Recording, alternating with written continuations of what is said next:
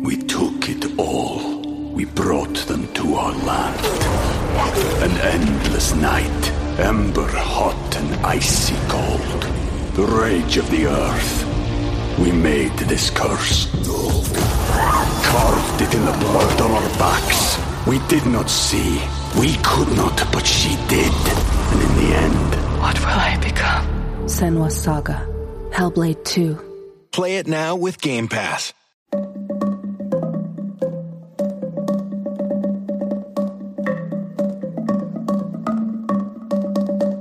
Hi, I'm Alyssa Milano, and this is Sorry Not Sorry, where we tackle social, political, and cultural issues from the perspective of unapologetic guests while highlighting citizen activists doing amazing things throughout the country.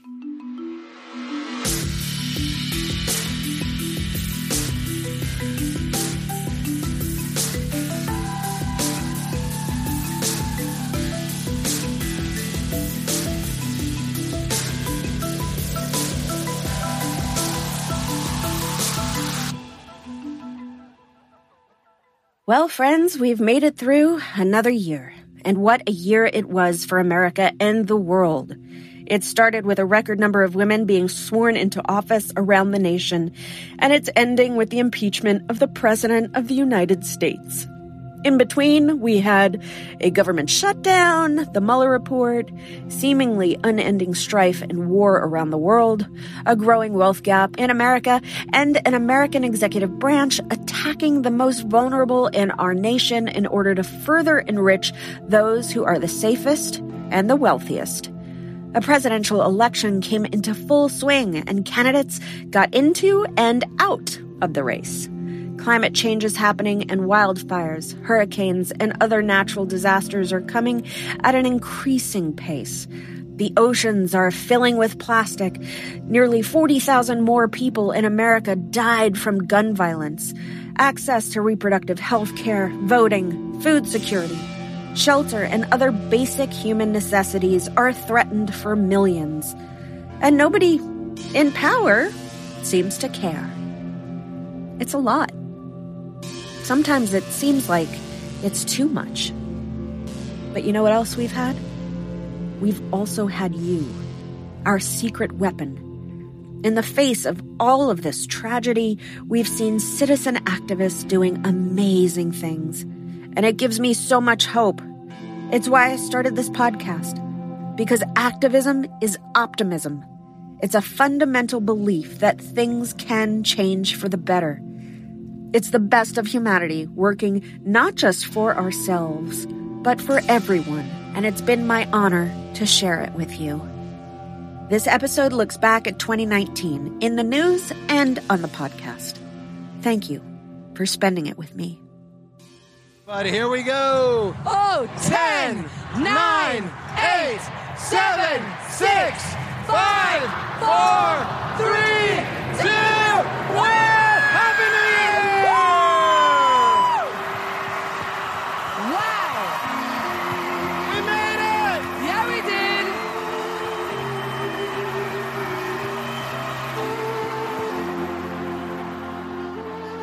I'm Casey Hunt on Capitol Hill. Do you solemnly swear? Where the 116th Congress sworn in today is the most diverse in history.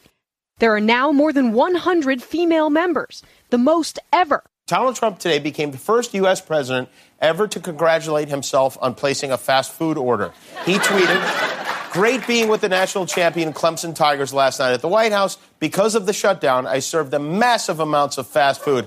I paid over 1,000 hamburgers, etc. Within 1 hour, it's all gone. Great guys and big eaters." That's right. Hamburgers is what our president... How does that happen? The E and the U aren't even near each other on the keyboard. It's like in the middle of tweeting he had a stroke or something. And there's more breaking news. William Barr has just been sworn in as the new Attorney General, gaining broad control of the special counsel Robert Mueller's Russia investigation. Big political headline this morning. President Trump signing legislation to fund the government and avoid a shutdown, but also declaring a national emergency in order to fund his border wall. That emergency declaration is now, though, facing threats of multiple lawsuits as well as legislative challenges. The president's former campaign chairman, Paul Manafort, just sentenced to 40 7 months. That is 1 month shy of 4 years for running a global scheme to avoid paying millions in taxes, defrauding banks. Now, these are all charges that came from the Mueller team. The Justice Department is telling us that Attorney General Bill Barr has now received the report from Special Counsel Robert Mueller. The investigation, 675 days old, is now over. So obviously this is a big moment for this White House. This is an investigation that has hung over the presidency of Donald Trump since the beginning, obviously. And so now the question is, what is in that report? So after a long look, after a long investigation, after so many people have been so badly hurt, after not looking at the other side, where a lot of bad things happened, a lot of horrible things happened, a lot of very bad things happened for our country. It was just announced there was no collusion with Russia. And as set forth in the report, after that investigation, if we had confidence that the president clearly did not commit a crime, we would have said so. Speaker Pelosi, are you ready to say that there was no collusion between the Trump campaign and Russia in light of the Mueller finding? Does this exonerate the president? I think that Mueller report was clear. The president's not exonerated. In that deadly shooting rampage in Virginia Beach, this morning we are learning more about what happened inside that building where 12 people lost their lives. Should he have gone to the FBI when he got that email? Okay, let's put yourself in a position. You're a congressman. Somebody comes up and says, hey, I have information on your opponent. Do you call the FBI? I don't think coming from Russia, you do. I've seen a lot of things over my life. I don't think in my whole life I've ever called the FBI. In my whole life. You don't call the FBI. You throw somebody out of your office. You do whatever you do. Al Gore got a stolen briefing book. He called the FBI. Well, that's different. A stolen briefing book. This isn't a stolen. This is somebody that said, we have information on your opponent. Oh, let me call the FBI. Give me a break. Life doesn't work that way. The FBI director says that's what should happen. The FBI director is wrong. Good evening. The first 10 Democrats have just finished the first debate of the 2020 campaign, with another 10 taking the stage tomorrow.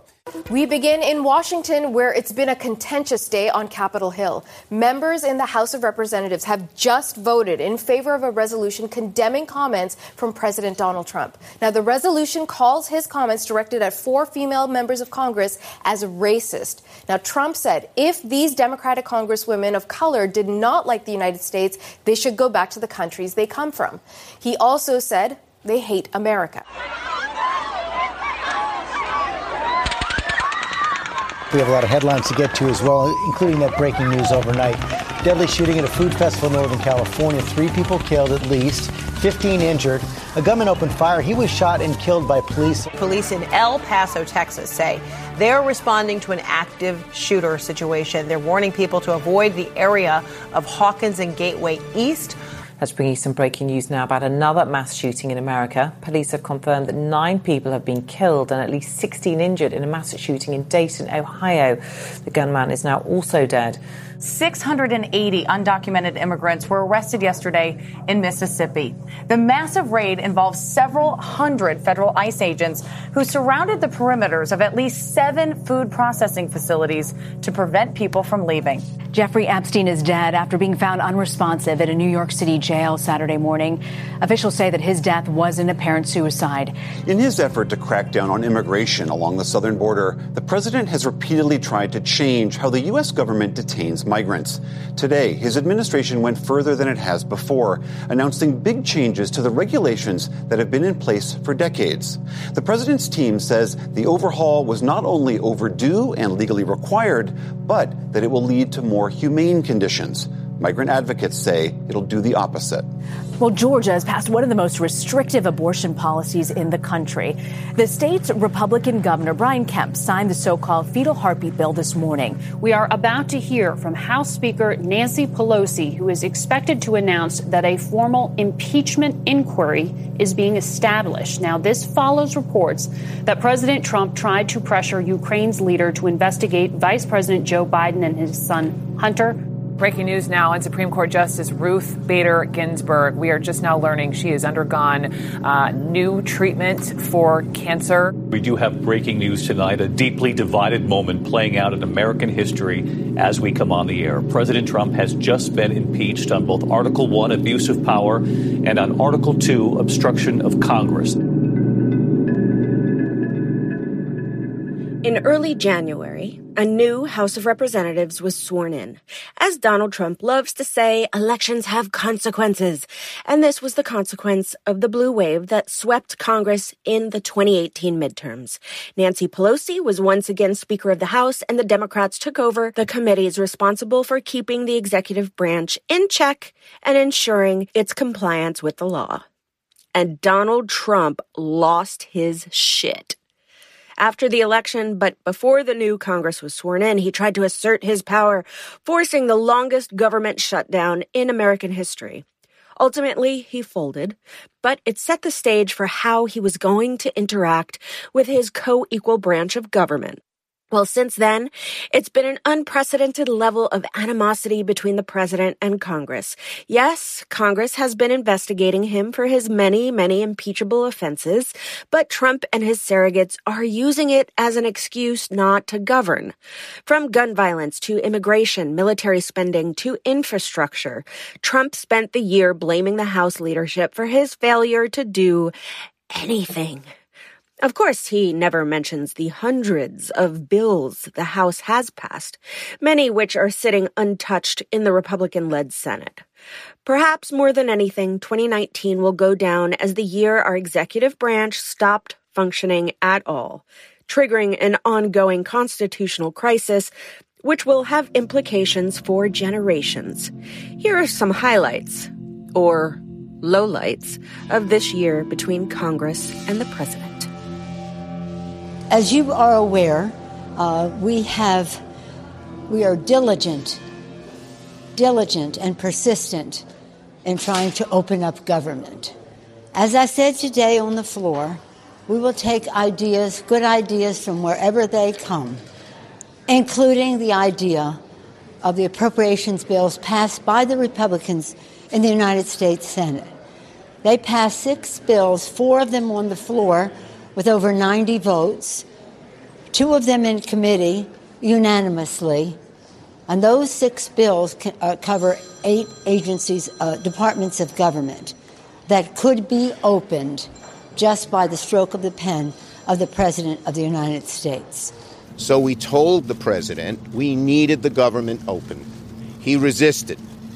In fact, he said he'd keep the government closed for a very long period of time, months or even years. We have solutions that will pass the House and Senate right now and will not shut down the government, and that's what we're urging you to do. Not threaten to shut down the government, because let me just finish, because you can't get your way. The last time you shut it down, you got killed. Let me say something, Mr. President. You just say my way or we'll shut down the government. We have a proposal that Democrats and Republicans will support to do a CR that will not shut down the government. We urge you to take it. And if it's not good border security, I won't take it. It is very good border security. And if it's not good border security, I won't take it. It's what the Because when you look at these numbers of the effectiveness of our border security, and when you look at the job that we're doing with our military... You just said it is effective. President Trump on a tweet storm today, lashing out at House Democrats, labeling them do-nothing Democrat savages, and again calling the House impeachment inquiry presidential harassment. You have worked with 6 presidents dating back to 1987 with Ronald Reagan. So I'm wondering what it's like to work with this president on these issues. Well, the other presidents I've worked as a member of Congress, yes, with 6 presidents. Not so much with Ronald Reagan, because that was sort of the end of his term when I came in in 1987, but with President George Herbert Walker Bush and with President Bush, George W. Bush, for 2 Republican presidents, they believed in governance. So you could work with them because they believed that there is a public role in the lives of the American people. And but this president does not. He doesn't believe in science, and he doesn't believe in governance. So it's very hard to get anything done. I think the Democrats are lousy politicians with lousy policy. They want open borders. They don't care about crime. They want sanctuary cities. They don't care about drugs. They don't care about almost anything. They don't care about USMCA. How about that? I think they're lousy politicians. But two things they have. They're vicious, and they stick together. They don't have Mitt Romney in their midst. The whistleblower started this whole thing by writing a report on the conversation I had with the president of Ukraine. And the conversation was perfect. It couldn't have been nicer. I saw Rick Scott. I saw many of the senators talking about it, many of the congressmen talking about it. Not a thing wrong. Unless you heard the Adam Schiff version where he made up my conversation. He actually made it up. It should be criminal. It should be treasonous.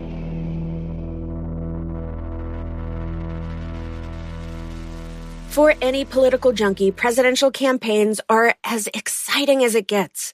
I love to hear people standing up and sharing their vision for America. It's a vision we need.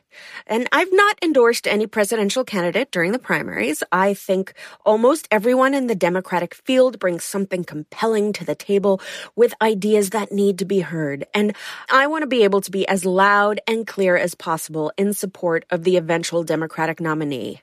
Because I believe Donald Trump poses a serious existential threat to American democracy. It is a question hovering over this Democratic 2020 field. Whether you're Elizabeth Warren stumping over the weekend in New Hampshire or Kamala Harris in Iowa. How to balance appealing to the progressives in the party versus the moderates. 2 nights, 20 candidates, 4 hours of debate. We have a new vision for America. This generation is ready to lead. We all talk about these things. I did it. It's the biggest test yet for this slew of presidential hopefuls, battling out at the first Democratic debates in Miami, hosted by NBC News. All vying to define and, for some, introduce themselves on the national stage. I would pass a $1,000 freedom dividend for every American adult starting at age 18. We don't have a health care system in the United States. We have a sickness care system in the United States. A new CBS News poll finds the 2020 race is tightening. Our CBS News Battleground Tracker focused on the 18 early caucus and primary contests. It starts with Iowa and goes all the way to Super Tuesday. Frontrunner Joe Biden is holding his lead in these states. The former vice president has 25% of voter support, followed by Senator Elizabeth Warren with 20%. Senators Kamala Harris and Bernie Sanders are each right behind. New York Senator Kirsten Gillibrand has dropped out of the Democratic primary, becoming the 4th candidate to quit in just the last 2 weeks. 7 candidates so far have either ended or suspended their presidential campaigns. That leaves 20 candidates still in the race. Congressman Eric Swalwell officially dropped out of the 2020 presidential race. The major news in the race for 2020, Senator Kamala Harris announcing she's dropping out. A once historically diverse field of Democratic presidential candidates will look a lot different during the next debate. And the exclusion of Black or Latino candidates from the stage could alienate voters the party depends on. Democratic presidential candidates are vowing to boycott the upcoming presidential debate in Los Angeles in support of union protesters. All 7 candidates who qualified for the debate have threatened not to attend. With new polls showing his Democratic rivals well positioned to make him a one-term president, President Trump is wrapping up the 3rd summer of his presidency by lashing out in all directions as he watches one of his biggest priorities, the border wall, at a standstill, and the economy perhaps unable to sustain its extraordinary pace. What seems to be unsettling the president are the poll numbers. With the election 14 months away, a new Quinnipiac poll shows Trump trailing each of the top 4 Democratic candidates by double digits. It's been my honor to have several presidential candidates on the show, from top-tier contenders to outside-of-the-box thinkers. I've heard inspiring ideas and compelling arguments for their candidacies. I hope to bring you more in 2020. Every campaign has an open invite, even Donald Trump, although it might not be so much fun for him. Anyway, here are some of my favorite moments from the candidates I've been able to interview so far.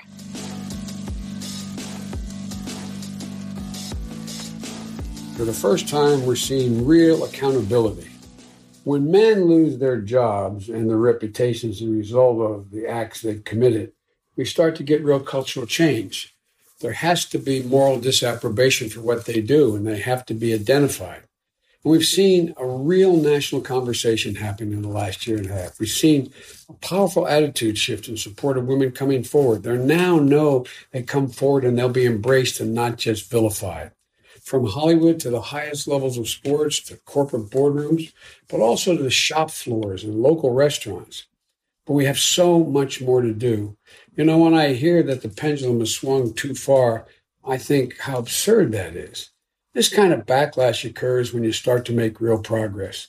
We have hundreds of years to make up for.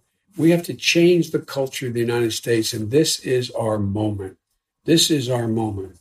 You know what the phrase Me Too rule of thumb means? It goes back to common law in the late 1300s. They said that a man can no longer strike a woman with a stick bigger than the circumference of his thumb. This is a cultural problem. And Me Too has been a powerful tribute to truth-telling. We have to reach women at all levels, not just actresses in Hollywoods, but the waitresses in restaurants down the street, the farm worker, the hotel maid.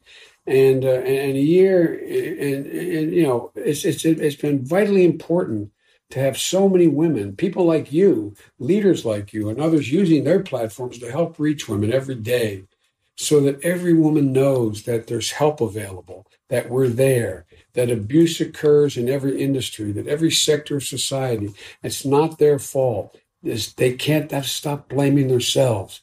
We have to come forward. They have to come forward, and we have to embrace them.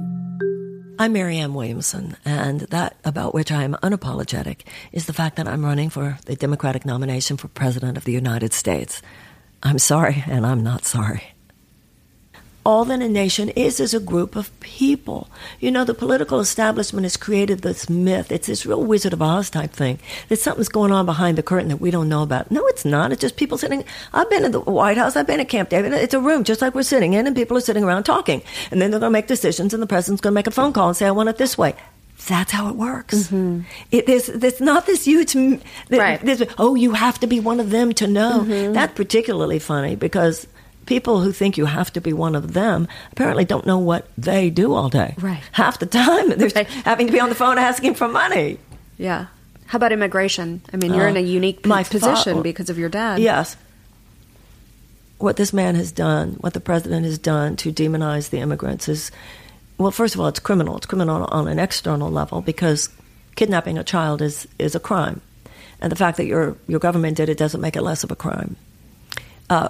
Intentionally inflicting traumatic circumstances onto a child is child abuse. That's a crime, and it doesn't make it less of a crime just because your government did it. That's called state-sponsored crime.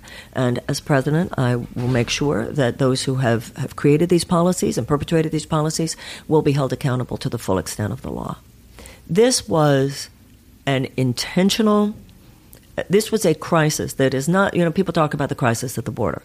First of all, we have to look at the crisis in El Salvador, the crisis in Guatemala, right, the crisis in Honduras. And you might remember that at the first debate, I said, I don't remember any of you guys have anything to say about foreign policy in Latin America over the last few decades, because what we have done in international policy is exactly what we've done in domestic policy, and that is to put short-term profit maximization for huge multinational corporations.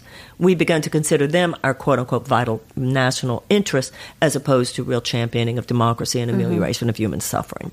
The president purposely closed many of the ports. We have a humanitarian disaster coming up, people whose lives are so fraught with violence and fear that they are willing to do anything.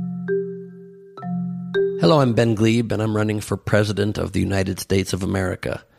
Some people think that is an audacious move for somebody from the outside without a background in politics. I disagree. Sorry, not sorry.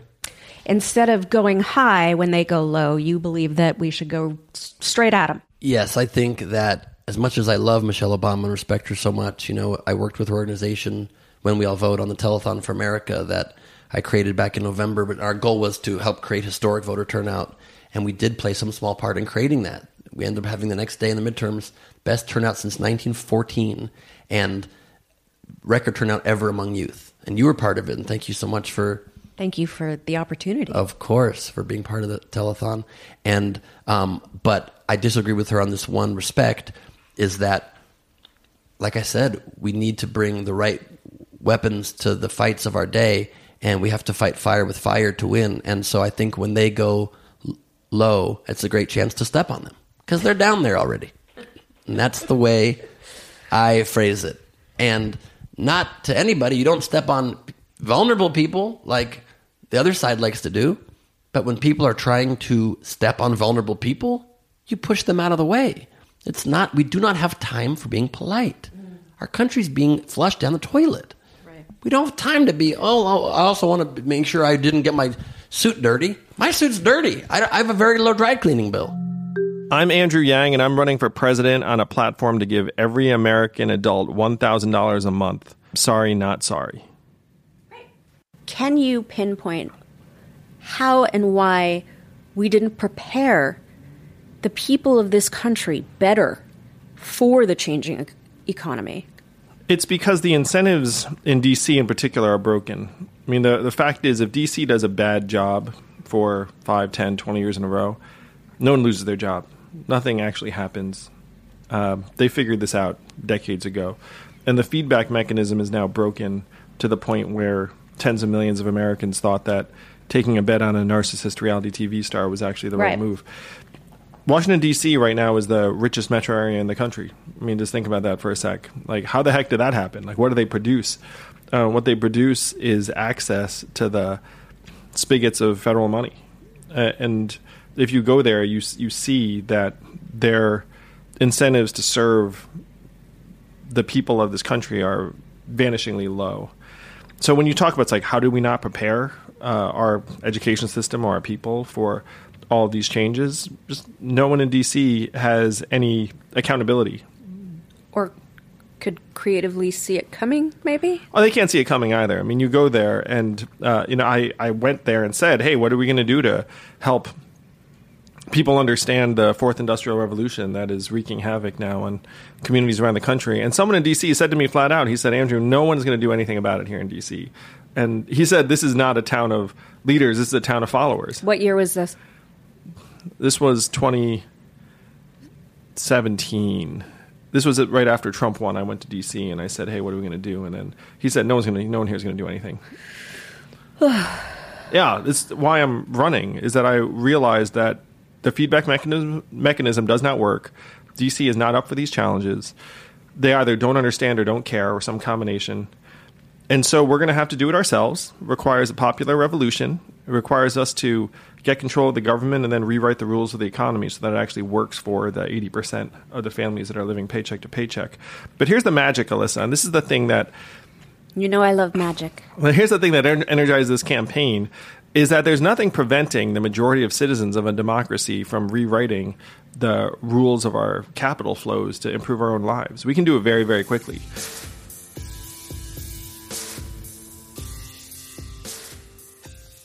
In my business, having straight teeth is so important. And for me, that meant making sure my teeth were perfectly straight with Candid. If you're unhappy with your smile or self-conscious in photos, you have to check them out.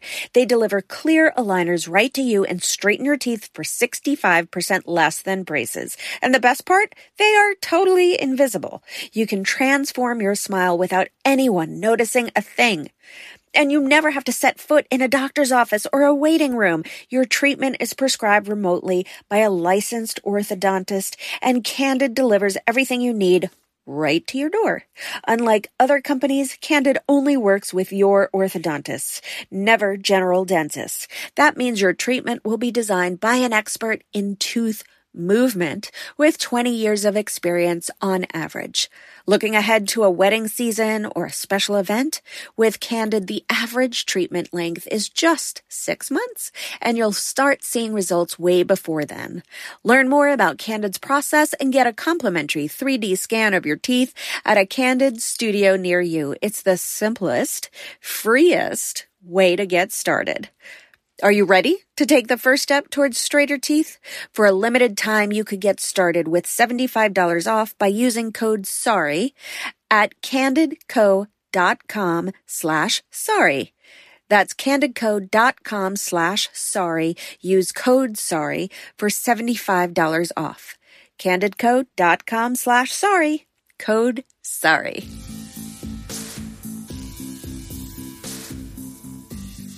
For just the third time in our history, the House of Representatives has impeached the President of the United States. Much of this year in our federal government was spent investigating, reporting on, debating, and ultimately taking this action. While the impeachment was over the president's mishandling of military aid to Ukraine, it started with the Mueller report and overwhelming evidence of 10 counts of obstruction of justice from the Trump administration. It's easy to forget because so much has happened, but the Mueller report resulted in more than 30 indictments against Trump administration officials and did not recommend charging the president himself, only because the Justice Department rules prevented him from doing so. Director Mueller, you wrote in your report that you, quote, determined not to make a traditional prosecutorial judgment, end quote. Was that in part because of an opinion by the Department of Justice, Office of Legal Counsel, that a sitting president can't be charged with a crime? Yes. Director Mueller, at your May 29th, 2019 press conference, you explained that, quote, the opinion says that the Constitution requires a process other than the criminal justice system to formally accuse a sitting president of wrongdoing, end quote. We determined that there was a sufficient factual and legal basis to further investigate potential obstruction of justice issues involving the president. Is that correct? Yes. Your report also describes at least 10 separate instances of possible obstruction of justice that were investigated by you and your team. Is that correct? Yes. House Democrats are weighing their next steps after the special counsel's statement yesterday. The announcement put more pressure on Speaker Nancy Pelosi to start an impeachment inquiry. But she says we still don't have all the facts. White House official who listened in on the president's phone call with the president of Ukraine described it as crazy and frightening. This according to the whistleblower at the heart of the impeachment inquiry. It's perfect. The call was perfect. It was on that call President Trump told the Ukrainian president, I would like you to do us a favor, and asked him to investigate a debunked conspiracy theory about Democratic emails, and also Joe Biden and his son. For the past several months, we have been investigating in our committees and litigating in the courts, so the House can gather all the relevant facts and consider whether to exercise its full Article I powers, including a constitutional power of the utmost gravity, approval of articles of impeachment. And this week, the president has admitted to asking the president of Ukraine to take actions which would benefit him politically. The actions of the Trump presidency revealed the dishonorable fact of the president's betrayal of his oath of office, betrayal of our national security, and betrayal of the integrity of our elections. Therefore, today, I'm announcing the House of Representatives moving forward with an official impeachment inquiry. You are not asleep. This is not a dream. This is really happening. This is your life. This is our country and our time. It is Wednesday, the 18th of December in the year 2019, and President Donald Trump is impeached. The vote in the House of Representatives tonight to impeach the president was not close. It was 230 to 197 on the first article, which was abuse of power. One Democrat voted present. On the second article, obstruction of Congress, it was a vote of 229 to 198.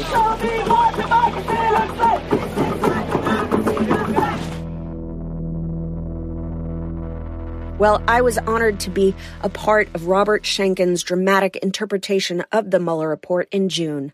John Lithgow, Annette Bening, and Kevin Kline led a truly remarkable cast and made the report just come to life. I'm so happy to share a small part of that performance with you here. And after that, you'll hear from Renato Mariotti, Congressman Kennedy, Congressman Raskin, Deborah Messing, and Amy Vanderpool about their thoughts on impeachment. 10 acts of obstruction. Act 1. President Trump asked the FBI director to shut down the investigation into National Security Advisor Michael Flynn. Act 2. President Trump said he fired FBI Director Comey because of the Russia investigation. Act 3. President Trump ordered White House counsel Don McGahn To fire Robert Mueller. Act 4. President Trump attempted to curtail the special counsel investigation. Act 5. President Trump prevented the public disclosure of evidence. Act 6. President Trump wanted Attorney General Sessions to unrecuse from the Russia investigation. Act 7. President Trump directed White House counsel Don McGahn to create false documents that covered up the truth from investigators. Act 8. President Trump tried to discourage campaign chairman Paul Manafort and National Security Advisor Michael Flynn from cooperating with the Mueller investigation. Act 9. President Trump encouraged his personal lawyer, Michael Cohen, to lie about Trump Tower Moscow. Act 10. President Trump tried to get Michael Cohen not to cooperate with the investigation. 10 acts of obstruction. Some people came to a different conclusion, like Attorney General Bill Barr. The president took no act that, in fact, deprived the special counsel of the documents and witnesses necessary to complete his investigation. Apart from whether the acts were obstructive, this evidence of non-corrupt motives weighs heavily against any allegation that the president had a corrupt intent to obstruct the investigation. Let's look at exactly what he actually said. On May 29th, for the very first time, Robert Mueller spoke directly to the press. The order appointing me special counsel authorized me to investigate actions that could obstruct the investigation. We conducted that investigation, and we kept the office of the acting Attorney General apprised of the progress of our work. As set forth in our report, after that investigation, if we had confidence that the president clearly did not commit a crime, we would have said that. If we had confidence that the president clearly did not commit a crime, we would have said that. They did not have confidence. He was innocent. But if they thought he was guilty and had committed any one or all 10 acts of obstruction, why didn't they charge him? As if anticipating that very question, Mueller told the press in his statement, under long-standing department policy, a president cannot be charged with a federal crime while he is in office. That is unconstitutional. Even if the charge is kept under seal and hidden from public view, that too is prohibited. The special counsel's office is part of the Department of Justice, and by regulation, it was bound by that department policy.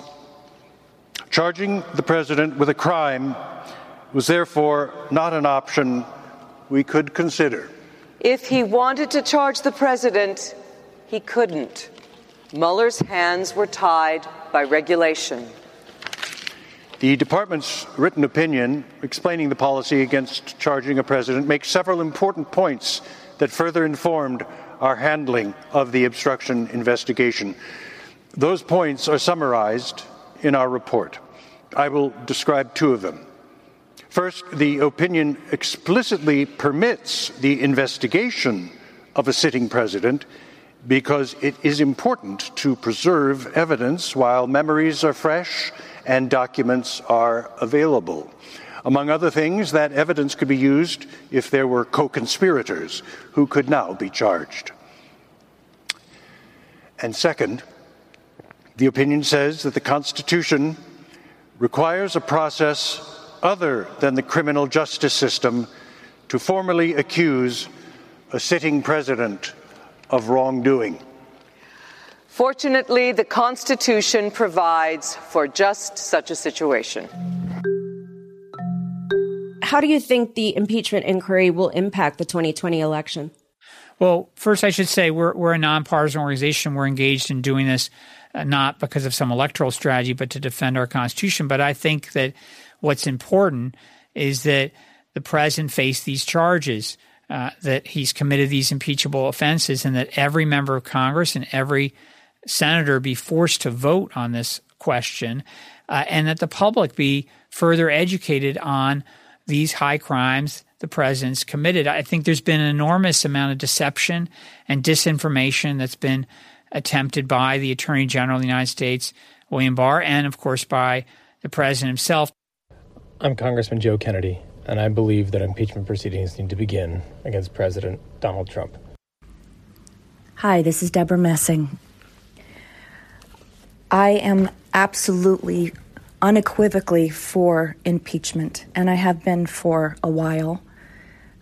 I think that it is a dereliction of duty for any member of Congress who can look at what Trump has done. Russia attacks us. He welcomed it. He lied to investigators. He tampered with witnesses. He obstructed justice. He is a virulent racist. He put children in cages. I mean, the list goes on and on and on. We are well beyond high crimes and misdemeanors. We are now talking about protecting the rule of law and protecting our democracy. This is Congressman Dan Kildee. Some have suggested that the politics may be bad, that this could be bad for the 2020 election. First of all, I don't think we know. I don't think we can know what the political implication will be because we first have to take our case to the American people, which we have not effectively done. An impeachment inquiry would allow us to do that. But secondly, and maybe more importantly, what difference does it make what the politics are? That's the problem. We shouldn't be thinking about the politics. We should think about how we defend the Constitution, how we defend the rule of law, and how we explain this moment to our children. And in my case, I think about my own grandchildren. How will I explain how I dealt with a president that has gone so far off the rails? I'm Amy Vanderpool, and I'm a lawyer and analyst who writes Shiro on Substack.com. While you have to remember that democracy was intended to be slow to protect us all, you also have to know that calling your representatives to demand action is your civic duty and essentially required in this situation.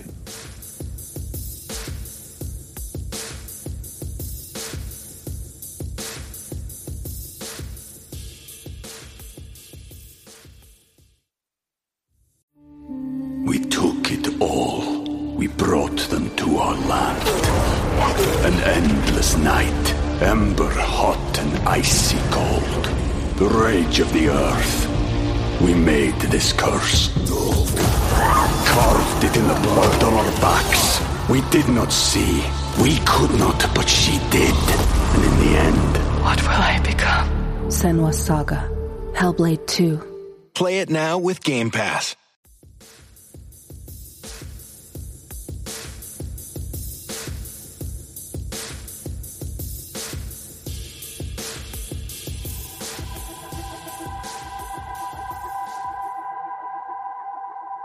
It's happening again. Like last year, there will be 40,000 gun deaths in America before the ball drops on New Year's Eve. 2019 has the most mass shootings on record. There have been more mass shootings than days. Odessa and Midland, Gilroy, El Paso, Dayton, Jersey City, Virginia Beach, New Orleans, Philadelphia, Saugus High School. In small towns and large, blue and red, rich and poor, across races and all other boundaries, gun violence is one of the largest public health crises in the history of America. There is nothing which kills so many Americans that our government is not doing everything it can to fight. With guns, though, they stuff themselves at the NRA buffet and do absolutely nothing. 3 gun violence prevention bills have been sitting in the Senate since the spring. They have not even been assigned to committees for discussion. Mitch McConnell is so afraid of the public debate that he won't allow one because he knows that Americans overwhelmingly want these laws passed. And he cannot win the debate, so we keep dying.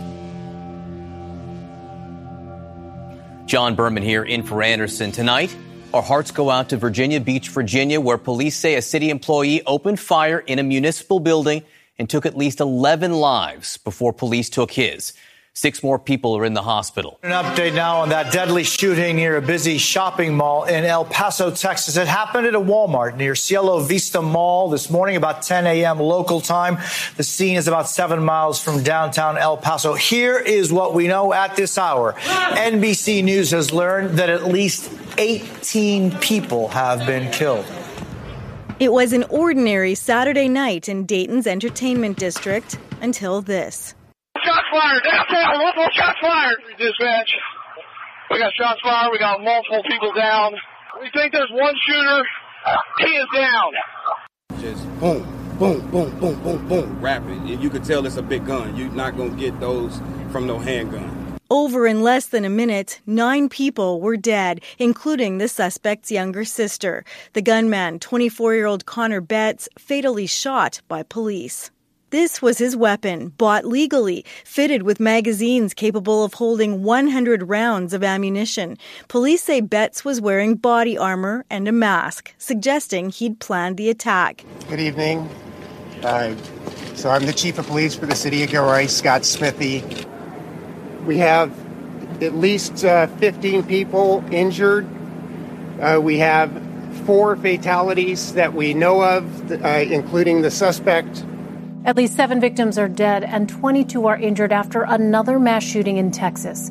The violence started Saturday during a traffic stop in the Odessa-Midland area of West Texas. Turn now to this urgent investigation underway in New Orleans after a mass shooting in the city's French Quarter. Gunfire erupted there on Sunday, injuring at least 10 people. When it comes to mass shootings, the U.S. is an outlier. We spoke to Adam Lankford, a professor of criminology at the University of Alabama. He's looked at how the U.S. compares to other countries when it comes to this issue. But there's a problem when comparing the U.S. to another country because mass shootings are overall fairly rare and some countries are very small, so one event can skew the data. So here's what he did.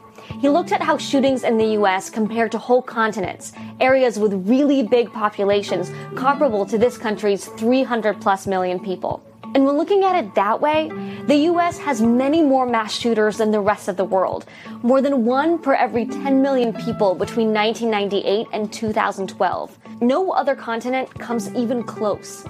Overall, the U.S. represents about 30% of mass shooters worldwide. What do we want? Justice! When do we want it? Now! Manuel Oliver is an artist and activist living in Parkland, Florida. His son Guac was murdered on Valentine's Day of 2018 in the school shooting there. He joined me to talk about his activism, and his spirit is remarkable. Later, I joined Manny's friend and fellow grieving father, Fred Guttenberg, whose daughter Jamie was killed in Parkland, and my NoRA co-founder, Ben Jackson, in Washington. We went there to ask Ted Cruz to do something, anything, about gun violence. Some of each of these conversations are up next.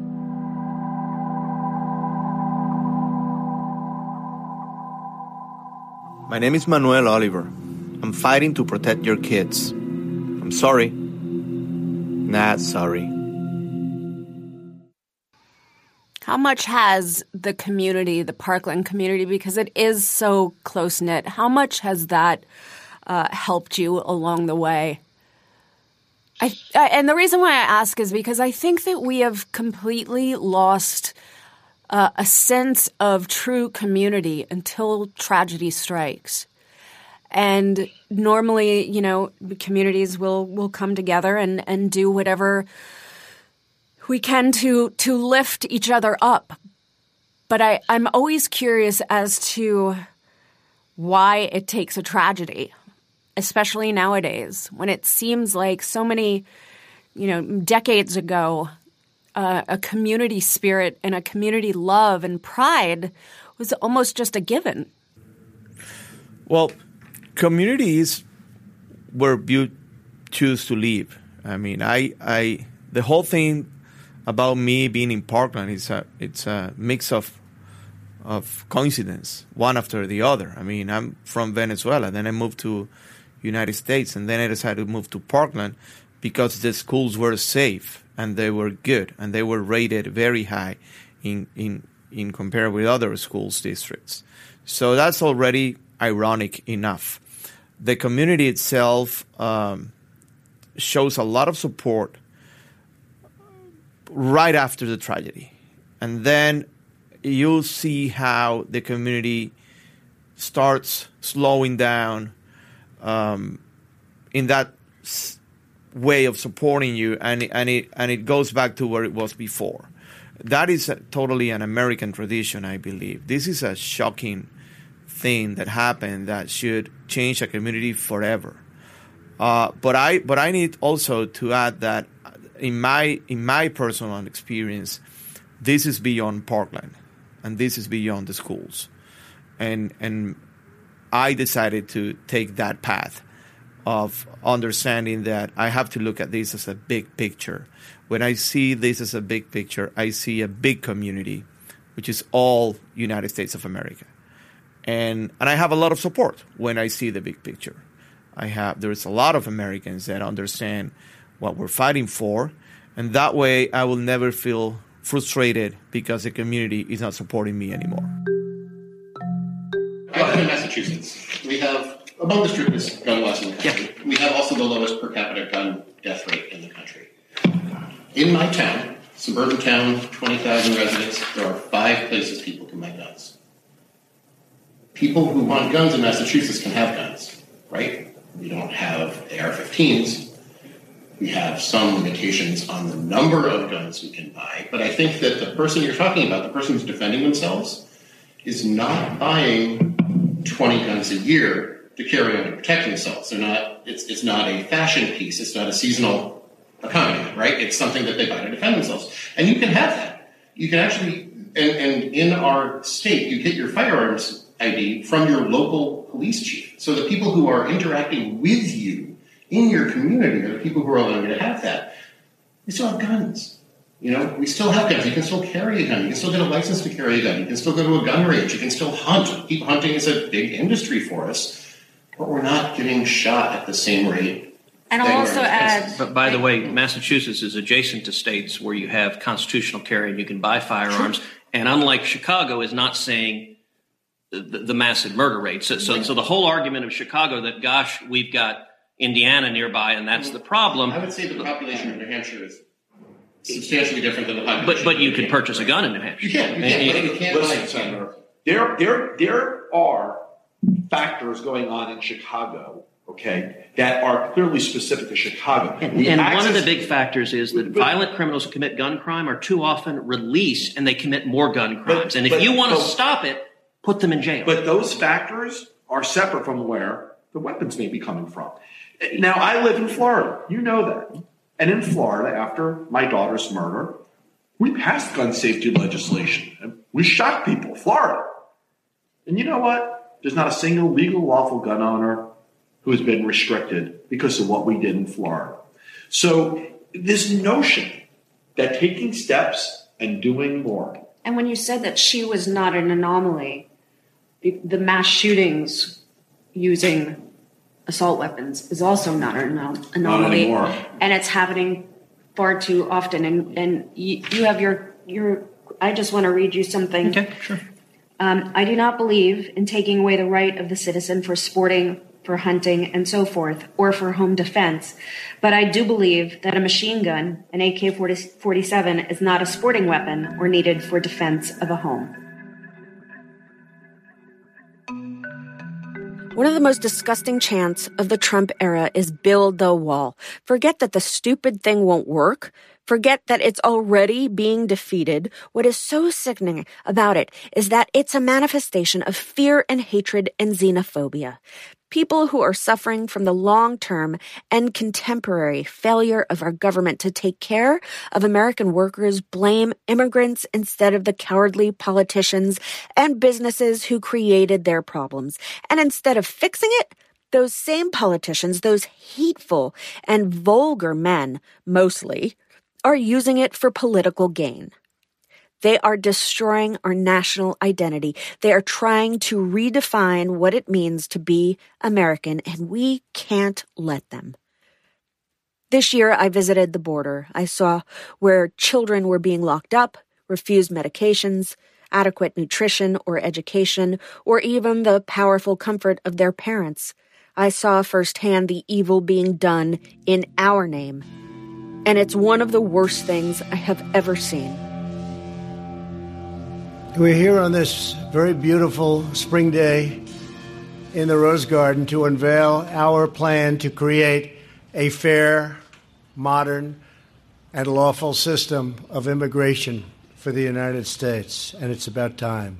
It's a detention space, ma'am, that you know has existed for decades. Does it differ from the cages you put your dogs in when you let them stay outside? Is it different? Yes. In what sense? It's larger. It has facilities. It provides room to sit, to stand, to lay down. So did my dog's cage. Are the jails different than the cages that you have allowed the children to be put in? I'm sorry, which jails? Are the jails that you put their parents in, or the adults that come here with children that you say are coming here illegally? The detention centers, most of them, no, ma'am. They have a border around the outside, but they essentially sleep in dorm-like conditions. So they live in better conditions than the children? No, ma'am. I just want to know, if the children are in cages, what do you consider the detention facilities to be? Because I'm suspecting that you're putting children in places that seem to be less livable. There are undocumented children being held alone in detention, even as close as Homestead, Florida, right here, less than 30 miles from where we are tonight. Fathers and mothers and children are dying while trying to enter the United States of America. We saw that image today that broke our hearts, and they had names. Oscar Martinez and his 23-month-old daughter Valeria died trying to cross the river to ask for asylum in this country. Last month, more than 130,000 migrants were apprehended at the southern border. Secretary Castro, if you were president today, hoy, what would you specifically do? Thank you very much, Jose. I'm very proud that in April I became the first candidate to put forward a comprehensive immigration plan. And we saw those images, watching that image of Oscar and his daughter Valeria is heartbreaking.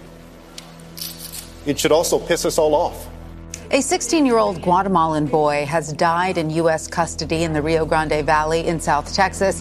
He is the fifth migrant child to die since December. And we're building a wall on the border of New Mexico. And we're building a wall in Colorado.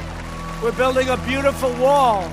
Before we get started, I just want to give a special shout out to all of our viewers watching from the Colorado-Mexico border. And what makes this video so disturbing is that this boy dies unattended from what should be a treatable illness. I want my family together! I want my family together! I want my family together!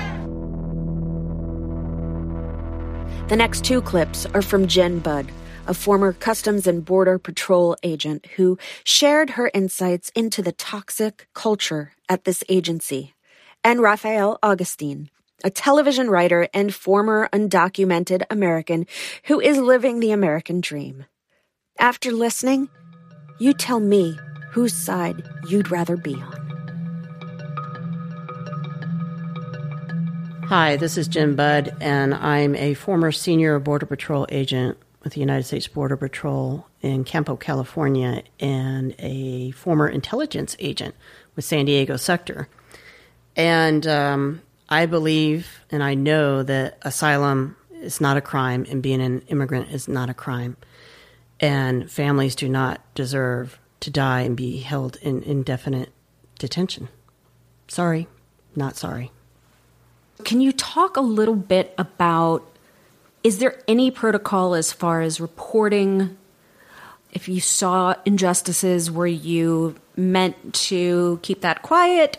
Or like what was it like functioning on a daily basis there? So I I guess I would be known as a rat. They call it diming out. So if I see Agent Milano hit a migrant and I go to the supervisor and I say, Agent Milano hit a migrant for no reason, then the next day or that night I can expect to find a whole bunch of dimes in my mail drawer. Right. And they're telling you that you're a rat and you're diming people out and stuff like that. So you're encouraged to stay quiet. And I routinely, I would tell people, if you don't want me to rat on you, then don't do anything in front of me that gives me a cause to rat on you. And how prevalent was that behavior? Well, fortunately, because I worked by myself and I didn't get a lot of backup, right, I didn't have that issue. But then, like, if I'm at the checkpoints or, whatever, it's prevalent. I mean, there are so many, especially for the men, there's so many sexual assault allegations against the agents from migrants. And the Border Patrol just kind of makes them go away. Or they kind of, sometimes if they get a lawyer, they'll pay their lawyers and just make it go away. And then you never hear about it. So. And is that common? Yeah. Yeah. I mean, it's really common. I would say, I think about 20% of the agents in the Border Patrol are trying to be professional. That's it? 20%? Yeah. So 2 out of every 10. Yeah. Yeah, I mean, it's a system from training all the way up to the chief. And they structure this and they teach this through the academy. Right. It's all set up that way, right? And then when you get to post academy, it's set up that way. And you probably learn really quick the rules, right? Yeah, you learn well. I don't know. I don't think I ever really learned it. Well, you're a disruptor. You'd be a disruptor no matter what. That's what we love about you, Yeah, Jen. but no, you learn. Yeah, you learn. It's a brotherhood, and I'll pat your back and you pat mine, and that's what the setups are like in post academy. So you graduate the academy and you go to post academy at your station for a couple of months, and that's where they decide if you're going to play ball or not. Are you going to use the racist terms? Are you going to ignore it when you're training? And is that encouraged or discouraged? Oh, big it time is encouraged. Everybody does it, and they look down on you and question you if you should be there or not. And they can fail you on your Spanish boards in Post Academy, and that's exactly what Post Academy is for, is to find those who are not going to play ball. If the women file, sexual assault charges against the agents who are sexually assaulting them, they're gone too. So it's a way to weed out agents that don't fit. And it's a closed system. The agents are the ones doing the hiring. The agents are the ones doing the training. They're doing the firing.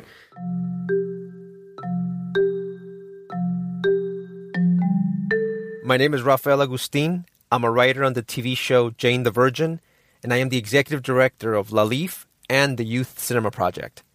Oh, did I mention I am a formerly undocumented American? Well, sorry. Not sorry. Every time we have had any immigration system applied in the United States, it has always been a reaction to immigrants of color. In fact, the Homeland Security, which used to be the Immigration and Naturalization Services, started exclusively for Chinese immigrants. There's a guy, a geographer, his name is E.J. Ravenstein, and he wrote over a century ago this thing called the Laws of Migration. But basically what it says is that there is an innate desire in most people to better themselves. And all of migration is based on that innate desire to be better and to do better. Oh, I agree with that. Definitely. I do too. Why else would you completely pick up your family, take this long journey to our country, however you need to get here, if it's not to better yourself, to better future generations, to want a better life? Absolutely. Or like my parents, you learned the hard way that the American dream is not for you, but for your children. And I think that was very, very hard for them to learn, but they were happy to have. So did they ever, were they ever doctors in the United States? No, or what? No. When they got here, first the language barrier. Right. Second is like you kind of become slave to the minimum wage race, you know. Because you can't keep your head above the water, right? You have to just keep going. So the best that they were able to do here was become MRI technicians, which was very funny because my father was arguing with the doctors assessing the MRI images, and my dad was always right because he was like he was smarter than them as a pediatric surgeon. And this is the great irony of our journey. My parents got to a place where they made great money as MRI technicians. They had the beautiful California ranch style home. They had the Porsches and the Mercedes. And one day my dad just said, I'm not happy. I was brought into this world to save children's lives. Your mother and I are moving back to Ecuador. And they left. I just got goosebumps. They left it all behind. Wow. Just to go do that. I'm an only child, so I have abandonment issues now because they left me. Of course. But do you think I have abandonment issues too, and I'm not an only child, so no. Oh, okay, good. It's very common. So but do you think that had they not left to go back, that you would have felt a certain amount of guilt? Yeah, definitely. In fact, I found out my dad tried to go back many years ago, and my mom, who's a very traditional woman who wants to be there for her husband, that she took her first stand as a modern American feminist. She was like, "No, I'm not going back. You can go ahead and go back. I'm staying with my son." And she stayed. And my dad was forced to stay. So So that's why they tried to go back. I guess when I was 12, maybe. And my mom said, absolutely not. We made this huge sacrifice to come here. We're going to stick it out until, I guess, Rafa.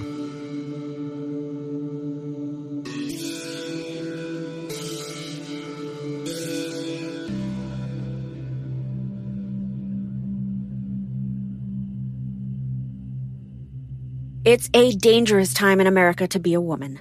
Legislatures across the nation are trying to take away our rights to our own bodies.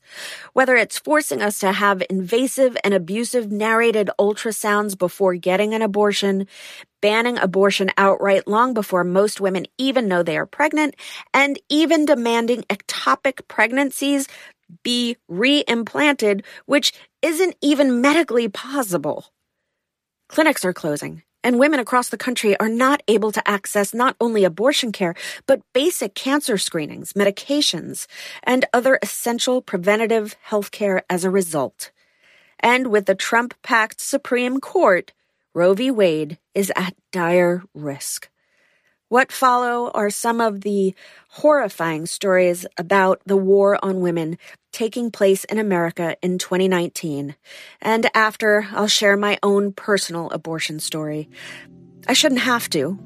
Nobody should have to. But maybe by telling our stories, we can change some minds.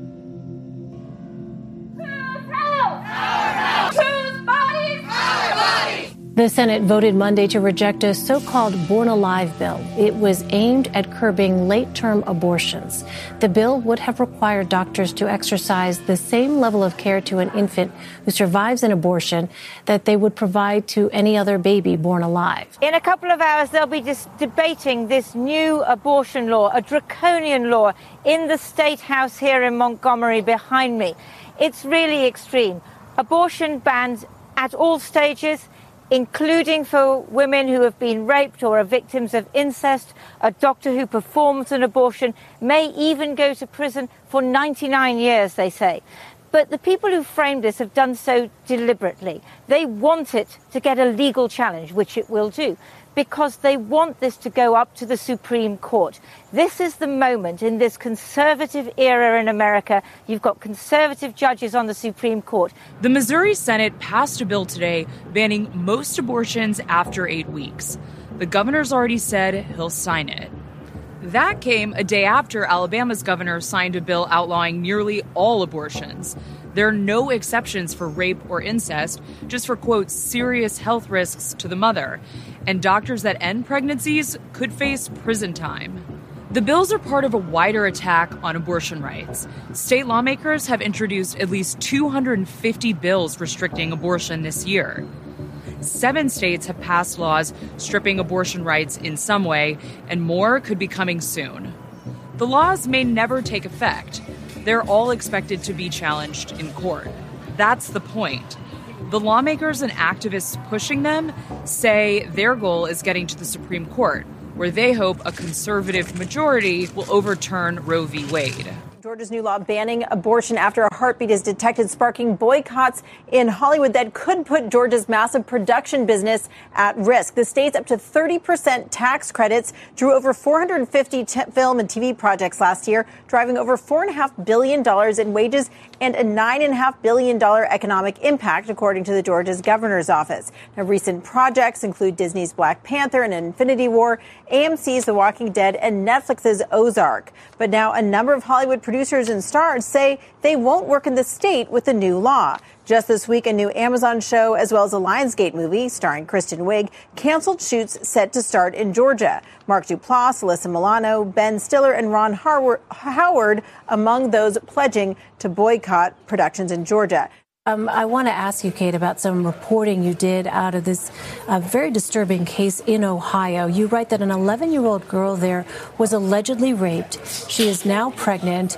And under a new abortion law there, victims will not have the option of terminating a pregnancy. What more can you tell us about this law? So in Ohio, they recently passed, like we were just saying, a heartbeat bill. So that means once a fetal heartbeat is detected, a woman no longer has a choice of whether or not to have an abortion. Now, that happens about 5 or 6 weeks into a pregnancy, which, of course, as you know, that is before most women even know that they're pregnant. So in this case, an 11-year-old girl obviously doesn't know she's pregnant 5 weeks into her pregnancy after being raped. She would no longer have a choice whether or not to carry that pregnancy to term if this law were enacted. Okay, check it out. Ohio has a bill about abortion. Okay, no surprise. But in that bill is a line that says, if doctors, I'm paraphrasing, if doctors don't want to be convicted of murder, if a woman has an ectopic pregnancy, they will attempt to re-implant the fertilized embryo in the uterus. Sounds feasible, doesn't it? It's not. It's total horseshit.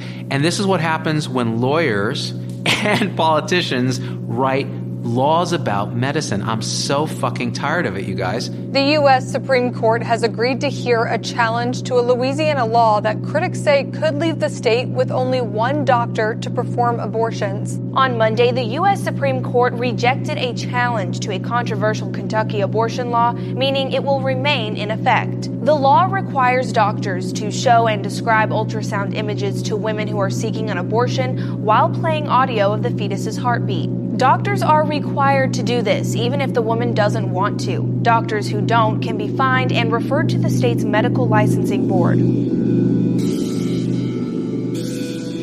In 1993, I had 2 abortions. I was in love for the first time in the breathless way you can only be in love when you are young. It was huge, overwhelming even. It filled every part of living, and it was a joyful and exciting and powerful time in my life. I was on the pill, taking birth control because I knew I was not ready to be a parent. I had finished working on Who's the Boss, and I was starting to work on films and other projects, and my career and my life were in front of me, and I was living them as fully as I could. And also, at that time, I was taking a drug called Accutane. Accutane is an acne medicine that is so likely to cause birth defects if taken by a pregnant woman that the FDA now requires doctors, pharmacies, and women to sign up to a registry before prescribing, dispensing, or receiving it. I knew this, and so using birth control was a doubly important decision for me. And I still got pregnant. It was devastating. I was raised Catholic and was suddenly put in conflict with my faith, a faith I was coming to realize empowered only men to make every single decision about what was allowed and what was not allowed. I had a career and a future and potential. And also I suffered from sometimes crippling anxiety. So I knew at that time I was not equipped to be a mother. And so I chose to have an abortion. I chose. It was my choice. And it was absolutely the right choice for me. It was not an easy choice. It was not something I wanted, but it was something that I needed. Like most healthcare is. I refuse to allow anyone else's bullshit morality to force me into a life of premarital celibacy. I refuse to live in the narrative that sexual pleasure is for men and that women exist to deliver that pleasure. My body gives me pleasure. Sexually connecting with my partner gave me pleasure.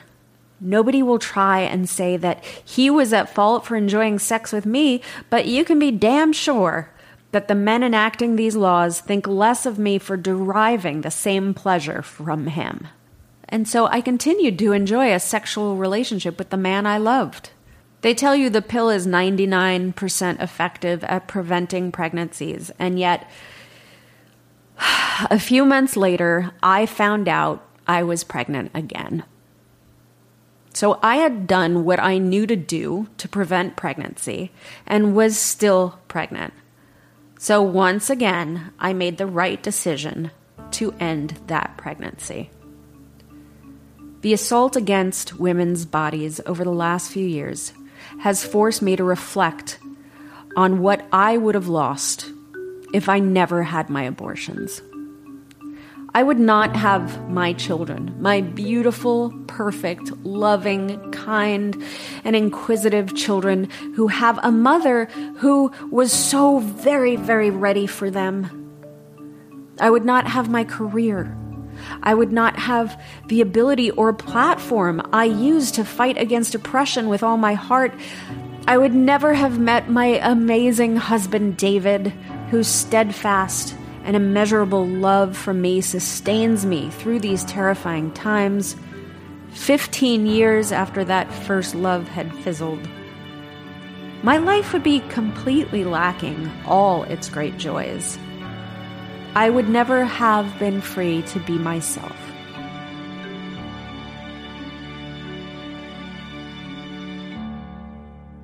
There were too many important stories in 2019 for us to get them all in one episode, so we asked you to leave us a voice message on what you think the biggest stories were. Here are some of your thoughts.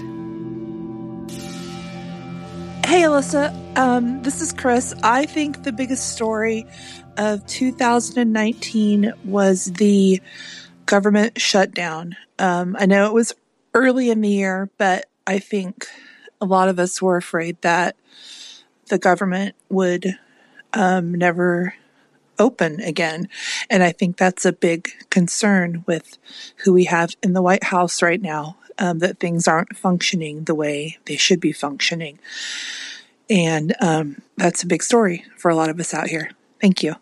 Hi, this is Peter Morley. I'm a patient advocate from New York City, and I'm also a patient. My top news story of 2019 is the Trump administration's continuous efforts to sabotage healthcare and the healthcare of 130 million people in America with pre-existing conditions. Hi, Alyssa. My name is Hassan Martini. I am the executive director of No Democrat Left Behind. Never before have a coalition of congressional Democratic candidates running in deep red districts come together like they have in 2020 to form No Dem Left Behind. No Dem Left Behind is the epitome of grassroots organizing. These campaigns are run by candidates' pure grit and will, with very limited resources and virtually no funding from the Democratic establishment. No Dem Left Behind is made up of 9 candidates from across the country. 3 out of the 9 are vets, 6 out of the 9 are female, 7 out of the 9 candidates are running in rural America, and of course 9 out of the 9 are patriots. To hear stories like how veteran Chris Rowe running in rural Tennessee have his campaign event overrun by KKK, yes, you heard that right, the KKK, you need to select No Dem Left Behind. My name is Jeff Paris. I am a retired Air Force Master Sergeant. I believe the biggest story of 2019 is the concentration camps in the United States. This administration has gone on record saying these people do not deserve personal hygiene products, sanitary products, or adequate sleeping items like beds. This administration has also gone on record refusing to give vital, life-saving vaccines like the flu shot. Due to this mistreatment, people, including multiple children, are dying in these camps. This administration is denying free health care being offered, and they are even arresting doctors that are striving to bring life-saving health care to these people. For these reasons, I believe the United States of America is committing crimes against humanity in these camps under Article 7, Paragraph 1, Item K of the Rome Statute of the International Criminal Court, and that this is the biggest story of 2019. Hi, Elisa. First of all, happy birthday. I believe that we need more people like you, more people that really care about the future of the children and about our future. I would like to, for your next spot, you invite him, please, to Shannon Doherty, because I really want to hear her talk about the animal cruelty. I saw that she posts a lot of stuff on it in her social media, and also about the new platform that she is using to get the people hope with the breast cancer. Also, I would like to that, please, know if she will be involved for Charm Revival, or if she will do it or something. Thank you. Hi, Elisa. My top story for 2019 is Brexit.